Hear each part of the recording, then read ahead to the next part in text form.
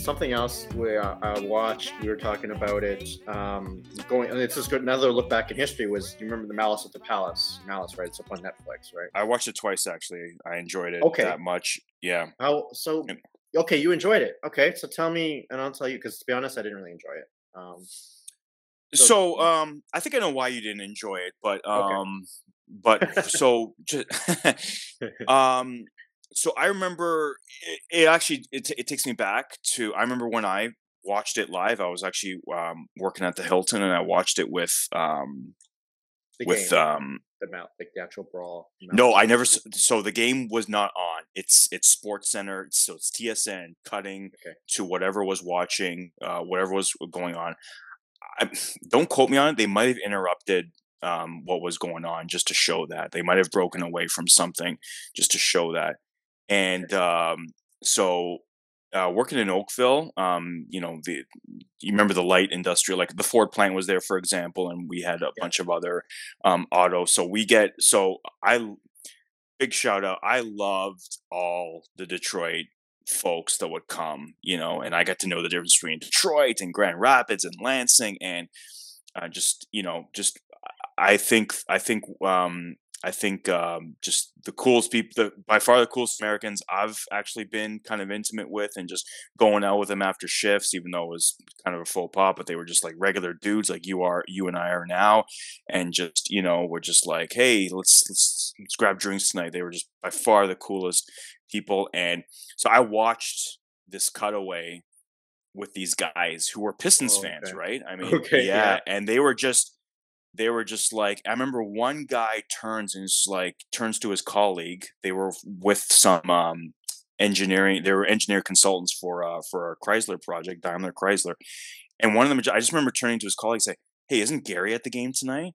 Oh, let me just email him." So they whip out their Palm Pilots and they email him, and it took a while, but they apparently, like, their colleague was not at the game. But I just remember that. It's just, oh shit, I think Gary's at the game.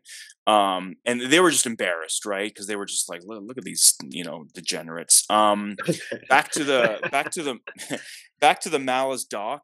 Little things I liked. I liked how they showed the scoreboard with the time and how and time left in the game and where it all went down. I love the music. I love the lighting. I liked the just from a production point of view. So it was top notch. I liked how they revisited everything. They kind of showed the backstory of the key guys being, Artest, O'Neill, and Jackson, and then they obviously show the Malice. They break that down, and they show kind of the ramifications. They then show the lawyer that was involved. They interview a couple of the derelict fans that got involved, and and that was it. And then they kind of did a post mortem on all three of their careers, right? I actually had some issue with how they portrayed Jermaine O'Neal's, like the end of his career happened on that day, and it didn't. He got let's several other let's paydays. yeah, let's come back to Jermaine towards the end because there's a Yeah. bunch to talk about, and and there's other stuff we want to talk about that's related to Jermaine. So So yeah. I enjoyed it. It was, I remember all the emotions coming to me at the time, which was, this is pretty scary. These are big dudes. They're swinging, and I just remember thinking it could have been worse. But I never like clutched my pearls to the ex- You're not a to fan the of that. extent to the extent, and I'll tell you why I didn't clutch my pearls.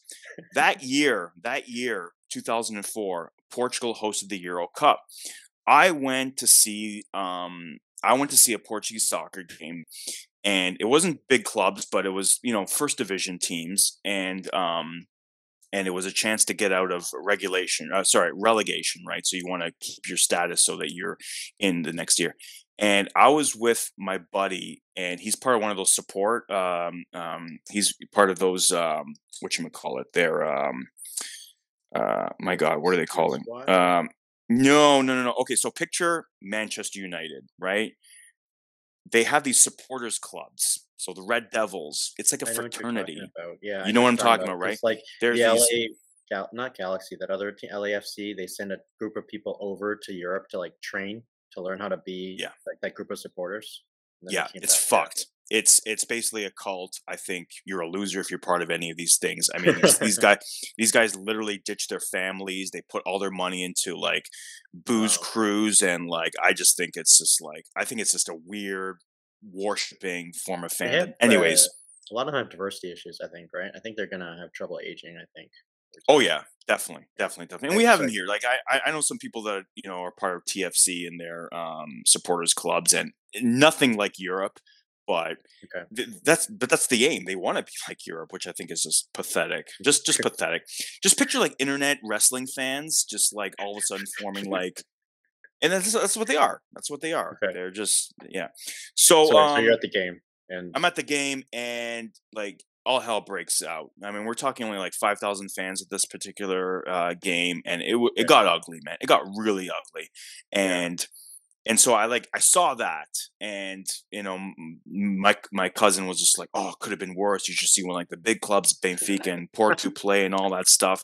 And like and tensions were high. I went to a rap concert not too later that summer as well that got out of hand because they put two acts back to back that should not have been back to back. Like it was like Common and this group called MOP, and they just should not have gone back to back because they just like two different crowds, two different style of music that got out of hand. So I felt like I built a bit of an appetite that year of like conflict and almost Okay. near death experiences. So I'm watching Malice and I'm just like, man, this is still scary shit, man. But I never thought that like, okay, this was bad. This was bad for people that didn't grow up in the 70s and 80s when like the Bruins and the Phillies were like fighting the fans, or Phil Jackson wasn't going out in the crowd and fighting Knicks fans or whatnot. I forget what team he was playing for, but NBA had some really bad brawls in the 70s. And so I just think that a lot of time had passed since a scary incident like that involving really big professional athletes and just fists being thrown and objects being thrown and just security not being prepared. And so it was a bad scene, and I understand, but the the reaction to the incident, it still doesn't age well. I don't think it aged well at the time. And again, 2004, I think 22, 23, and I'm thinking it's like, guys, it could have been worse, and it's fine. Like we know what to do now. Get more security for any and all games. That's the cost of being an NBA team and operating the NBA. And the thing that I don't think the NBA anticipated was that was really the last batch of like bad guys, bad boys to Yeah. play. The rules changed. Those hard fouls were like almost they were being phased out. Now the NBA bad boys are Draymond Green and Kevin Durant, like having a YouTube series talking about their like that's what bad boys do now. They like talk about it 3 years later and they hash it out and they make money off that. Like that's the bad guys today. It's like Draymond Green is your Ron Artest today. It's not even comparable. So I think that yeah, you touched on a lot of things. Okay. I think that I was not a fan of the doc. Okay, because basically, did I really learn anything new? I don't think I learned. Did I learn anything new that materially changed my understanding of the event, or did I just watch a retrospective of it, or did I see any new footage like that I didn't see before that would have been just visually cool to see? I don't think I saw anything like mind blowing. It was basically a lot of the old footage that was already shown before, and for these players, Artest, Jackson, O'Neal, maybe and Jackson made that big scene. No, this is the last time I'm talking about this. No, it's not. You're probably going to talk about it later. Like I've never been a fan of Steven Jackson's like his attitude. I don't know. I think he thinks he's more important than he is. Anyway, I um, 100% agree. 100% agree. and so it's like, and I'll tie that back to the point you just made about how the players are today later. But like it was a chance for these guys to talk because I guess they were on a gag order. Okay, fine. I mean, the thing is though is well, actually they've given interviews and talked about this stuff in years later. Like even on the jump, it's something that they joke about. Like Jackson's been on there joking about it. So it wasn't like they haven't talked about it since then. I don't know, like they just put on this production and it just seems to be this thing where whether it's Stefan Marbury or Kevin Durant or whoever wants to put on their own documentary now, and it's like, okay, well, like fine if you want to do it. I know people are going to watch it, get your money. And this to me is the quintessential Netflix production. It's a bit like, look, I watch Netflix material too. But it's not HBO. It's clear. Like you look at it, the production's just not at that same level. And Mm. it's just like they put up the content, they know you're gonna watch it. It's a bit like food. It's like there's McDonald's, which is reliable, you eat it, it's fine. Then there's like Shake Shack, which is like higher quality burger, higher quality ingredients, and that's your HBO. And that's how I feel. Like the production, I didn't understand the flow of like what was happening here. Like I knew I was going to watch about the Malice, and I get it was, guess it was kind of important to talk about who these players were. Um, but it was a bit weird. It's almost like they were trying to, at points, almost copy what was done in the Last Dance. They were the way they were introducing old players, but it was just a bit strange because the Last Dance was about that final year, the chronology, the year, and they were just telling the stories of these players. But the Malice is not meant to be about the team and that the team, whatever. It was supposed to be about the event, and they went in and out of talking about the event. There were some things that were shared that were like, kind of relevant, like the fact that there was like very little security, which was a bit strange and it's a bit weird. I mean, was that always the case? I mean, at that time, or are they embellishing some facts? It's just a bit. I just find that one a little hard to believe.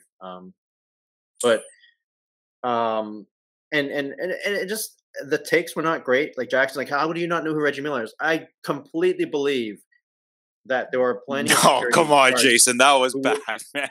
no, but Reggie, everyone knows who I'll tell Reggie you. is, Well, no, no, no. man. You know Reggie Miller because you follow basketball, but not everybody follows basketball. And if you're a cop and you're just like, "Hey, I'm working all these jobs, I'm working all these hours. I watch football. I'm a Lions fan. I don't watch basketball. I don't care about basketball." And Reggie Miller, he's not exactly he's not Michael Jordan. He's not Magic Johnson. He's not Larry Bird. He's just like he's like he happened to be like the bottom tier, that bottom tier of like stars. So I completely believe somebody not knowing Reggie Miller is like the only thing people really know Reggie for is the push off on Jordan and hitting that three. But what other big moments were there that you can remember? Like he's not I think famous. He's Uh, not I think famous. I think he's pretty famous, man. Honestly, man, I I don't think if know. you're a cop on the beat in Detroit, I mean, if you're in Pawtucket or whatever, I don't know, making up, or my favorite place, Jerkwater, Texas. Listen, yeah, if you have three channels in your RV, but man, you're a cop, you're a Metro Detroit cop, and Reggie Miller's probably been in your town for the last 18 years, at least twice a year, and you don't know when Reggie's coming, man. I don't know that. No, So, okay, I can. all The right, point of Steve. this, I Okay, think I'll the meet you. odds are in your favor that the person would know Reggie. I can completely believe that somebody wouldn't know who Reggie Miller is. Reggie was like, Reggie was like almost MJ's foil. Like he No, was come on, he was not. no. First of all, MJ had no foil. I'm saying he almost was one. If MJ could have had a foil, he was the guy. He was the game 7 guy, and it was back and forth series. That And one game 7. That was it. That one game yeah, 7. yeah. Okay, I here's think Reggie's like the closest thing to a foil. I think Reggie. Listen, I'll meet you halfway. Is it conceivable that that cop didn't know who Reggie was? Yeah. Should have Steven Jackson's reaction been, "How the hell you don't know it's Reggie?" Okay, calm down, Steven Jackson. So I'll meet you halfway. I'll say, calm down, Steven Jackson. And yes, Steven Jackson, you're not really famous for anything else. You are going to talk about this for till kingdom come. okay, here's the thing. In New York, I believe all the New York cops would know Reggie Miller. Reggie's a bit like a bit of a cult hero among basketball, like the legions of basketball fans. Like he's a guy where I think as time goes on, people are going to forget him. People know him as the analyst on TNT, and so people talk about what he did as a player. He's a bit like Jalen Rose, but otherwise, like I just think that they put up Reggie in this documentary as if he were on that level of like, wait, was he on Yeah. the dream team? Was Reggie Miller on the dream? No. No, No, he he might doesn't have been deserve on to be the on the dream team. he might have been on the '96 World Championship team, but not on the Okay, dream yeah. I team. mean, I know he's just not at that level. No, He's no, not, no, he's a no. bit like he's like the new generation, like in wrestling when there was the golden Yeah, age, the Hogan era, and then there's the guys that yeah, followed. yeah. That's what Reggie. Reggie is. And Can I so say yeah. this about? Can I say this about you? I want to piggyback off. You're talking about the flow. I actually didn't mind the flow in terms of learning something new. I forgot how good the Pacers were. You know what the Pacers are, man? The Pacers are that solid mid card wrestler like a Reggie Miller that you're just never going to put the title on. Like Pacers have had some decent teams over the years. You even like the Pacers beating the Heatles that one year if it weren't for like, Well, that era of the Pacers, yeah, but not this. Like, okay, okay, but I what was I'm going trying to to answer say is that question about this iteration because the they full disclosure, they've I actually didn't. I They've didn't actually follow had a the league. couple of decent Yeah, yeah, they've actually had a that's what I wanted to couple ask of you. decent teams. Yeah, like they had Bows with the Knicks, they had Bows with the Heat in the '90s, and then they had the 2000 team that made it to the finals. Then they, and then my goodness, then they had Donnie Walsh put together a half decent team with O'Neal, Artest, and Jackson. So they had this iteration that made it to the Eastern Conference Finals. And listen, I don't remember how good the They made it to Pacers the were, but finals. this correct. No, what I'm trying to say is the way that where the doc picks up is they're trying to say that, and I'm actually going to I'm gonna drink the Kool-Aid on this one. Okay. I'm gonna say that this documentary made me believe, because I've actually seen some subsequent footage of those 2 years when this core was together, that team was probably good enough to beat the Malone, Peyton, Kobe, Shaq Lakers that year. That Okay, I was gonna ask you that. You think so? yeah. Well, Okay. put it this way: this documentary made me believe it. I went back, I saw some highlights, and it's like they were a really exciting team, and they might just have had that year. That window was so small Yeah. that they might have had it for that year. So, in terms of learning something new for this doc, that this they did a great job of showing. Had it not been for the malice, this would have been NBA champion. That's really what they're selling you on. If it So I weren't for wanna the malice, yeah. they would have been NBA champions. So here's what I wanna ask. That's the thesis. Okay, one thing I didn't understand, they made it sound like, and actually, I think they actually said it explicitly in the film. Yeah, it was believed that the winner of this Eastern Conference Finals between the Pistons and the Pacers, if it got to that, whoever came out of the East out of those two was going to win the championship. But when the Pistons did face those Lakers, weren't they massive underdogs? Like I know they swept them. Fine. After the fact, everybody's like, "Well, look, they swept those Lakers." But Five games, did five people? games. Oh, that's right. It was the 4-1. Yeah. Okay. That's right. Chauncey's always eaten up that losing that game. He says that they shouldn't have lost that. But um but like going into that finals. Now, this is where I need your perspective because I didn't follow at the time. Like I just caught this on the I was in college and I was just doing my thing and then I saw like the images like there I was like, "Whoa, this is crazy." Uh and that was about it. But I understood it as the Lakers were just seen as dominant. They were the odds-on favorites to win again.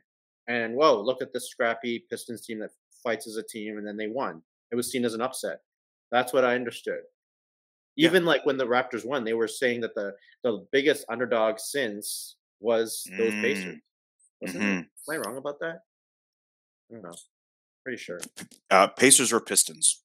Sorry, the Pistons. When the Pistons were Yeah. facing those Lakers, they were Look at that. viewed clearly as Look an at that underdog star. going in. Well, just look at the star power, and they made it all the way to the and the West was probably considered the deeper conference of the time. So yeah, but when you watch that series and how debilitating it was, because Yeah. I'm a huge Gary Payton fan, and I didn't mind that Malone was going to win one, and I was, listen, I was young at the time. I was like, I was actually Team Kobe because he was going through that, Mm. Utah shit, and I remember Derek. If anything, what gave me pause was Derek Fisher was, I don't know why, he was asked a lot to comment on Kobe. Shaq refused to talk about him. I remember all the other guys refused to talk to him. And Derek Fisher actually gave lip service about Kobe and how's he doing. And apparently they were always seen practicing together. And so They're you already could tell he friends, was, because they you could came tell into the league together. you could tell he was very uncomfortable, and not only that, he was almost trying to lie for Kobe because he probably wasn't being able to practice enough, and it was probably just like, and someone mentioned, I may be wrong, someone asked him, is Kobe not eating well or eating right, because everyone just commented Okay. how skinny he was going to the Oh, okay. finals, and it's just like, man, if you're getting like, yeah, okay. So that Laker Right. team should beat, any team. They should be the favorites going in. But if you've got a compromised Kobe Bryant, that's maybe that's not good enough, because now you're asking guys like Fish and Peyton to like clean up, and in a way that was probably like Kobe's team, and Shaq needs like a 100% Kobe to get his mojo going. So that's the only thing that gave me pause when I was watching the Pistons just systematically beat down. And I just remember everyone trying to guard Chauncey at one point, and it's just like it just wasn't happening. So it was a coming out party for him. So I think it's very possible that a Pacers team could have defeated that compromised Okay. Kobe Lakers squad, right? So it's very Okay. possible. But I will say this, like that this doc made me believe that the Pacers were that good.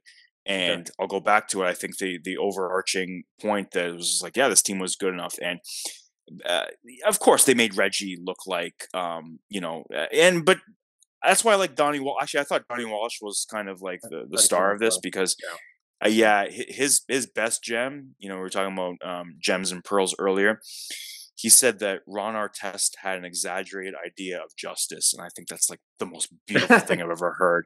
Like That that's is what great. hotheads like. If you ever dealt with a hothead, that's all they do is just like you ask them, "Why'd you do that stupid thing you just did now?" Oh, you don't understand. This happened. And this happened. It's true. Like people just excuse away rules and stuff, and Donnie Walsh encapsulating Reggie Miller when he was drafted and how he said it's like Reggie gave us the best chance to win and we never quite got it done. And I just think he said he just basically gave the eulogy for his career.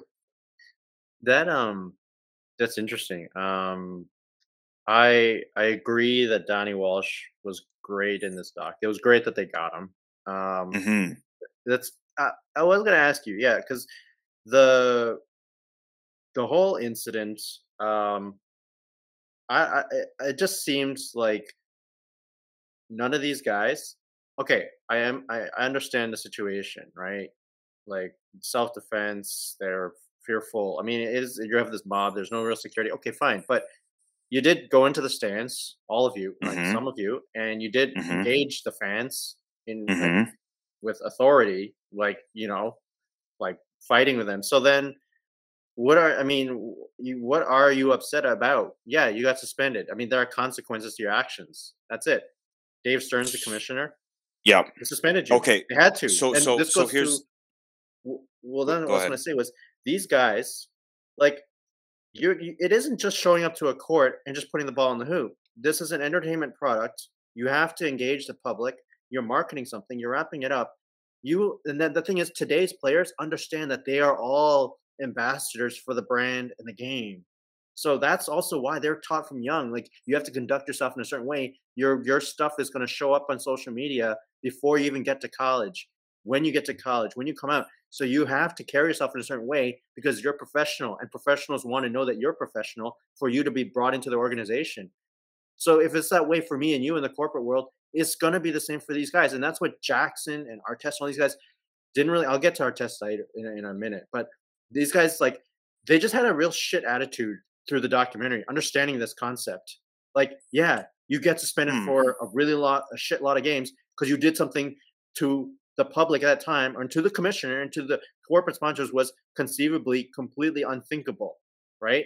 Like I thought, for all we could have worried about at that time, is it would drastically change anything from do the fans have to be farther away from the court? Does that mean that they have to sell fewer courtside seats? Does that impact revenue? There's so many things that go beyond just hey, like we didn't get a chance to win a championship. Like it's just the idiocy of like Steven. It's really Steven Jackson. It's just and Jermaine O'Neal. That's frustrating me actually. But Okay, well, so I'll defend Jermaine a bit. He said I deserve to be suspended. The couple things with the justice. Okay, first of all, Ben Wallace almost gets like a pass because yeah, it's true. that was not a push. That was a New Japan Pro Wrestling Nakamura forearm shiver. Like I push my kids. What Ben Wallace did to Artest, that was and I'm sorry, that foul was so cheeky and it was nothing. It was like I don't even think that would be reviewed today. I mean, it was just a hack across the arm. It's like you don't foul someone that late in the game. You don't shame on you, Pacers, for having your stars out. Well, Ben Wallace, you were on the court too. That's true. So yeah, so The losing team is supposed to pull their starters out of the game, and yeah, then the winning team will pull their guys out. exactly. You The losing concede team is supposed to, first. yeah, come on. Absolutely, absolutely. So that's the first thing. So the shove was just insane.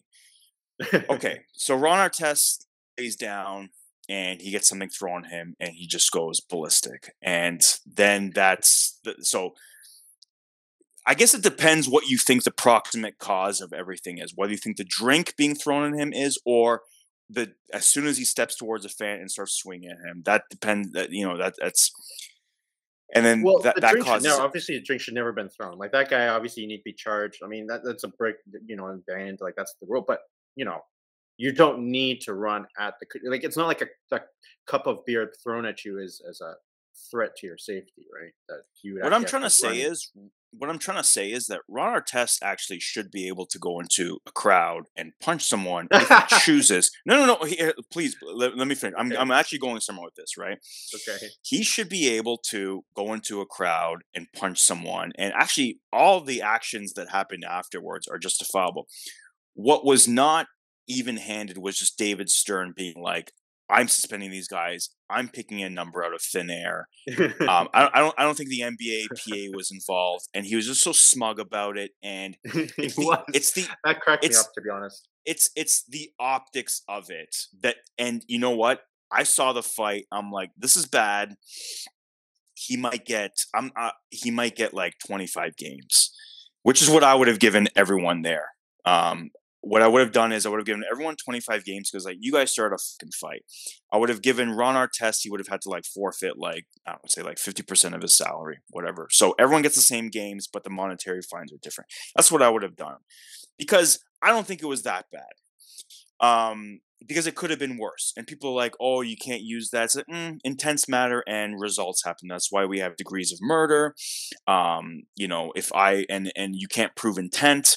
If I plow my car into my neighbor's house and I really wanted to kill him, um, that's something that I know. I'm just going to get charged with like reckless driving, right? Or attempt to bodily harm someone. No one knows that I really want to kill him.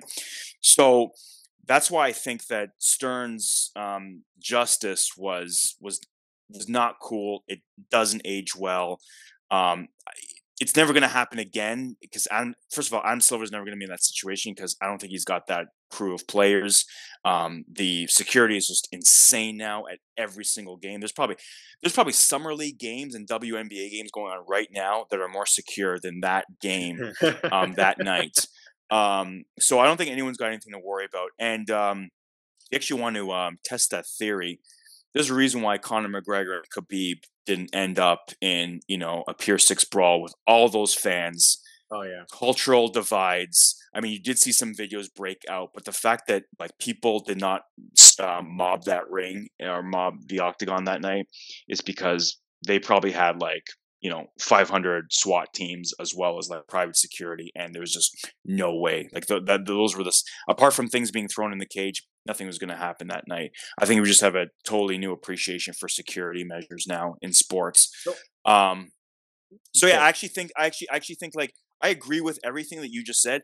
They were in the wrong. They probably didn't. They probably came off as like, "Oh, what did we do?" Or the media branded us after. It's like, yeah, but you guys did the stupid thing. You did that. I agree with all that. Punish them, but I think the punishment was Too too strict. much.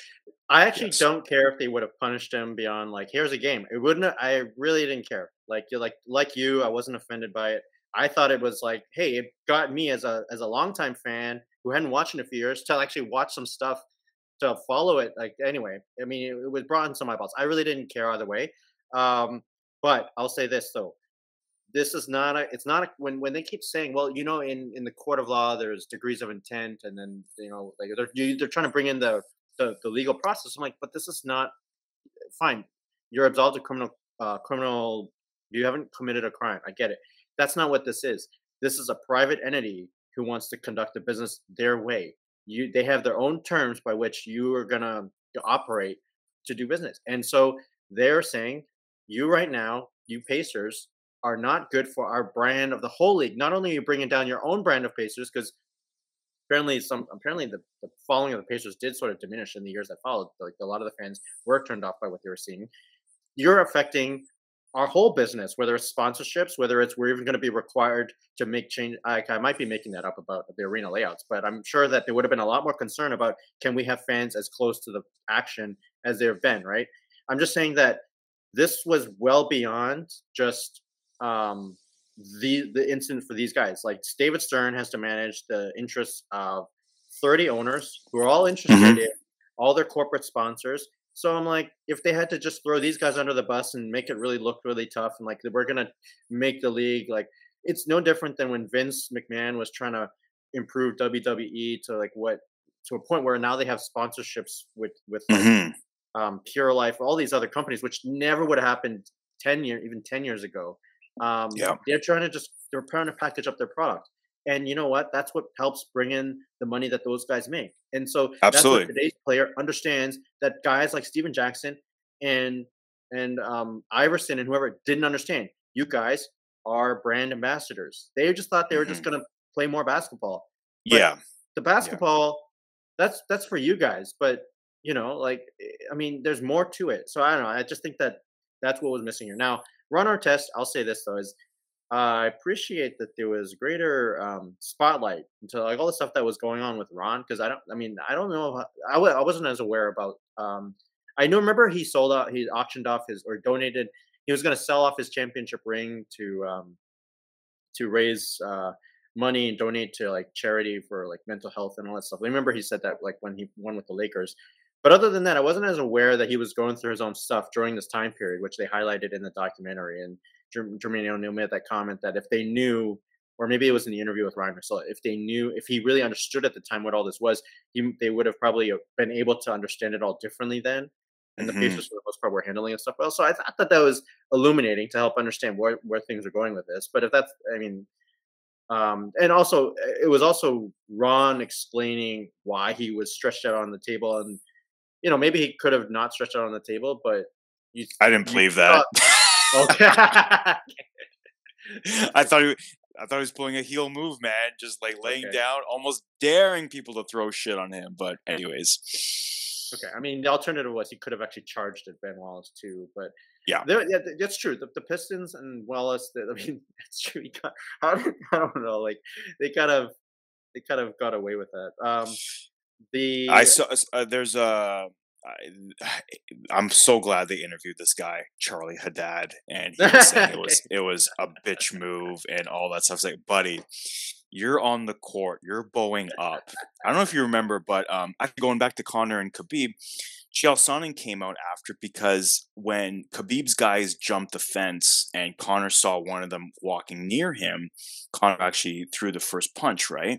And Chael Sonnen says, "Yeah, that's what you do." And he said something to the effect, it's like, um, if you guys out there, learn to fight from your mom or from your wimpy teachers in your liberal school districts, you don't let someone get within an arm's reach of you, right? And so that fan was just, he was there, he had a fist going, and it's like, okay, it's going down. So I thought he came off just stupid. And 20 years later, just like, why would you agree to that? I'm sure his life is ruined. Like, if you're gonna say that they're gonna film it, and just so him, that John Green guy, in hearing the doc back a couple of times, Mike Breen was doing the play by play, and he was actually kind of shaming the Pistons crowd like throughout the whole thing, like Seamus. So I thought that was kind of cool. oh, It seemed that he had, he could kind of see what was going on, and it's like, you guys aren't helping right now. So he was kind of calling out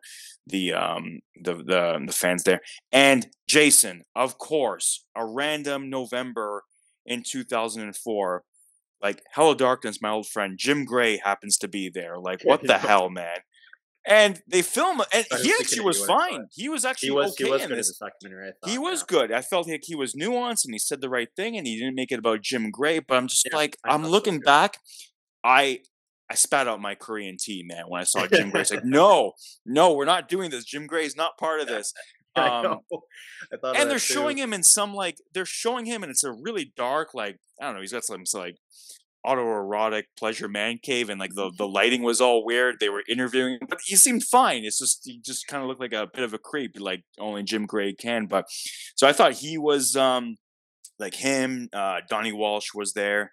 And I'm just gonna name a few guys because I couldn't believe they were part of this. When they were showing the montage of all the media, Okay. and they would, obviously use terms that they probably like shouldn't be calling or saying, Yeah. at that time, because they don't age well, like especially the Doesn't word age well. thugs and goons and all that stuff. But they showed Keith Olbermann, who I've told you in the past I'm a fan of, but he came off as really bad. Bob Costas even came out, didn't look too good. Stephen A. Yeah. Smith, nah, here or there. David Stern, I've already spoken about him. There's that CNN guy that was there. I don't know if you noticed him, Aaron Mm, Brown.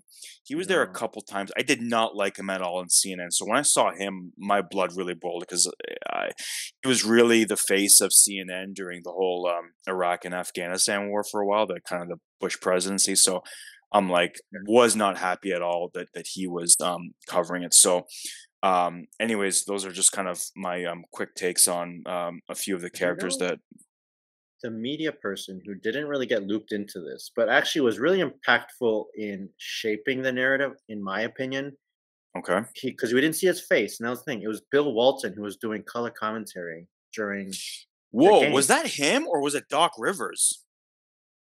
I thought I heard Uh, Doc's voice. It sounded Maybe it like was Bill Bill Walton Walton. to me because Okay. this is a disgrace. It just sounds, like Yeah, okay. All right. So this it's is a Bill disgrace. Walton. And I was just like, okay, settle down. Like it's fine. And Bill Walton always just gave me the impression that Well, it must he be Bill Walton if he said that. Oh man. it just It's like, there's a lot of elements where Bill Walton, the way he covers sport and who he talks about, how I always got the impression that he was a low key racist. Like whenever he was covered, mm-hmm. it just Mm-hmm. seemed it. It just seemed it, and it's funny. I would always think it, but I couldn't articulate it because I didn't know how to. And then one day, one of my other friends, he's from Hong Kong, and he follows the game. And this back when we were in college, out of nowhere, we were talking. He's like, "Yeah, I just get the impression that that guy's a racist." Like, Wow. he never talks about this stuff. And then, and it was just funny to me how the two of us independently had this conclusion without ever, Mm-hmm. like, I didn't bring it up with him. And it just, I mean, and for me, yeah, he's the worst. Yeah, it yeah. just Bill Walton's the crystallized worst. his reaction there. This is a disgrace. And then, I was just Meanwhile, back in his era, like one out of every two games were like televised, and there was brawls, and God knows the language was probably worse back then. Well, put it this way, it's certainly condoned more today, but yeah, it's like give me a break, Bill Walton. Like we know the era of basketball that you guys were in, and God knows what cocaine and sex orgy parties you guys were involved in. Like it's your era was not wholesome, so for you to like shame on these guys, it probably came down to the fact that he you know he was a big guy. He obviously he hated Shaq for so many years, right? Because that's essentially like his position. And going back to what you said about Bill Walton being a racist, I'm sure, and this might crystallize your point even further. I think Bill Walton would have had no problem if Patrick Ewing was the dominant big man of the '90s and Shaquille O'Neal did yeah. not come along. Do you know what I mean? I hope that makes sense to you. I Oh, think I he has can. an Yeah. idea of what the big man should look like, and someone like Shaq, who was doing rap albums and one of the first big men to have tattoos and to dress a certain way. So Yeah. I think he would have had no problem with Akeem Olajuwon and Patrick Ewing and David Robinson carrying the mantle for the big guys. But Shaquille Yeah. O'Neal, Ben I know what you're saying. Wallace, yeah. And and for anyone who will be listening might wonder, okay, well, I just talked about David Stern's heavy-handed punishment and his approach, his smug approach to it. I'm like, here's the difference: is Bill Walton, like to me, I'm sort of seeing, I can be certainly inferring, but I'm seeing glimpses of how he thinks and sees the world, and that's just his way he wants it to be. Whereas David Stern, I just see as this autocrat, like businessman who's like, hey, look, I'm running this multi-billion-dollar enterprise. I'm just Hmm. trying to run things. I myself have my own progressive views, which he does. Like he was a strong proponent of the WNBA and all sorts of other like progressive causes, like for the league. But he's like, look, we're trying to run a business and we're trying to create a brand, and we need your participation. And so we need your cooperation. I think that's Yeah, how I see the difference between, say, Bill Walton and like a David Stern. I for do sure, miss for sure. Oh, one thing, and I'm before I ask about Jermaine, the one thing I'll say about David Stern, I do miss his little his like back and forth with the media. It's just like, Yes. you remember that question? Was it unanimous, the decision on the discipline, the suspensions? Was it Hmm. unanimous? Yes, it was. 1-0. Yeah, yeah. He had some gems. He had some gems. um, Actually, it was a lot like him. I know you don't follow him, but oh my God, why am I forgetting the NHL commissioner? oh, Gary Bowman. Bettman. Gary Bettman. Why am I thinking of Bowman? I think Gary he's Bettman. he's smug too. He's a little more. You want to punch him more in the face, but man, can that guy? He's been in panels where the interviewer is right next to him and just grilling him, grilling. There was one situation where Bettman was asked, it's like, well, Jim Balsillie of Research in Motion is going to, bring that franchise to. He's going to get the signatures, and he's going to get that franchise in Hamilton or Waterloo, whatever, right? And Yeah. he's got a flock of lawyers that are going to, and his answer was like, well, I'm a lawyer. And I've reviewed the material, and I think the NHL is in great standing. And he just had that face, that pompous face that he stuck out. So he was a little more. His face was definitely a lot more punchable than David Stern's, but yeah, I do kind of miss David Stern. Speaking of a punchable face, this one guy who was just like, they violate the number one rule: you don't go into the stands. I hate people that just make up rules, and then not only make up rules, they appoint the number one rule. I did that to my daughter the other day. It's like, Mia, the number one rule is you don't make a mess. And then she's like, but last week your number one rule was don't talk back to you and mom. It's like, God damn it, don't like. So anyone that makes up rules and then this is the number one rule, it's like, get that F out of here, man. So that guy was just yeah. I'm not a fan of the hyperbole like that.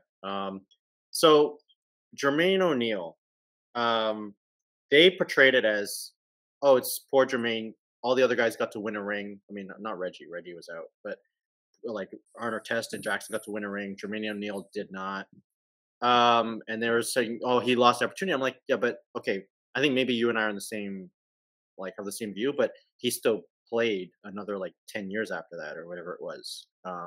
Like numerous teams, and like, so I was like, he had opportunities. I mean, here's the other players he played with: Bosch in Toronto, Wade in Miami, the big three in Boston, Steve Nash with the Phoenix Suns, and Steph Curry with the Warriors. He had opportunities to win. And if he was as good, he would have won. Like, that was it. He just didn't close it. Like, I don't know. That's my view of it. I just thought it was a bit of a revisionist history there. I'm wondering. I feel like he didn't say anything about himself. I felt like other people said it about him. So it might be. Yeah. Who knows? It might be a post production narrative that he's not too happy about. But he, I think, was instrumental. I think he was one of. And he's like the driving force behind the doc is what I. Okay. Well, listen, he's entitled of his revisionist history. I mean, fair enough. Yeah. Yeah. I just wanted to be out there that, hey, look, this is what the player was: 6 All-Stars, 1 All NBA second team, 2 All NBA third teams. Like, this was not the travesty of like No. LeBron not winning 5. Like, I do think if LeBron only finishes, is he at 3 or 4 championships now? He's at 4. Okay, I guess 4 is okay. I think because if he finished his whole career and had 3, I do feel like it would have been a travesty of like of the universe that he wouldn't have won more than 3. Just the way it all played out. But Jermaine O'Neal, I think he got the career that he was meant to have. Yeah, it was a fine career. I will explore that in another pod. I was excited when he came to Toronto. Really was. So, let's get into it. Well, I wanted to just say, sure, yeah. Just one guy that kind of came off well for me as well was I really enjoyed Reggie Miller. Okay. I actually, yeah, he was just.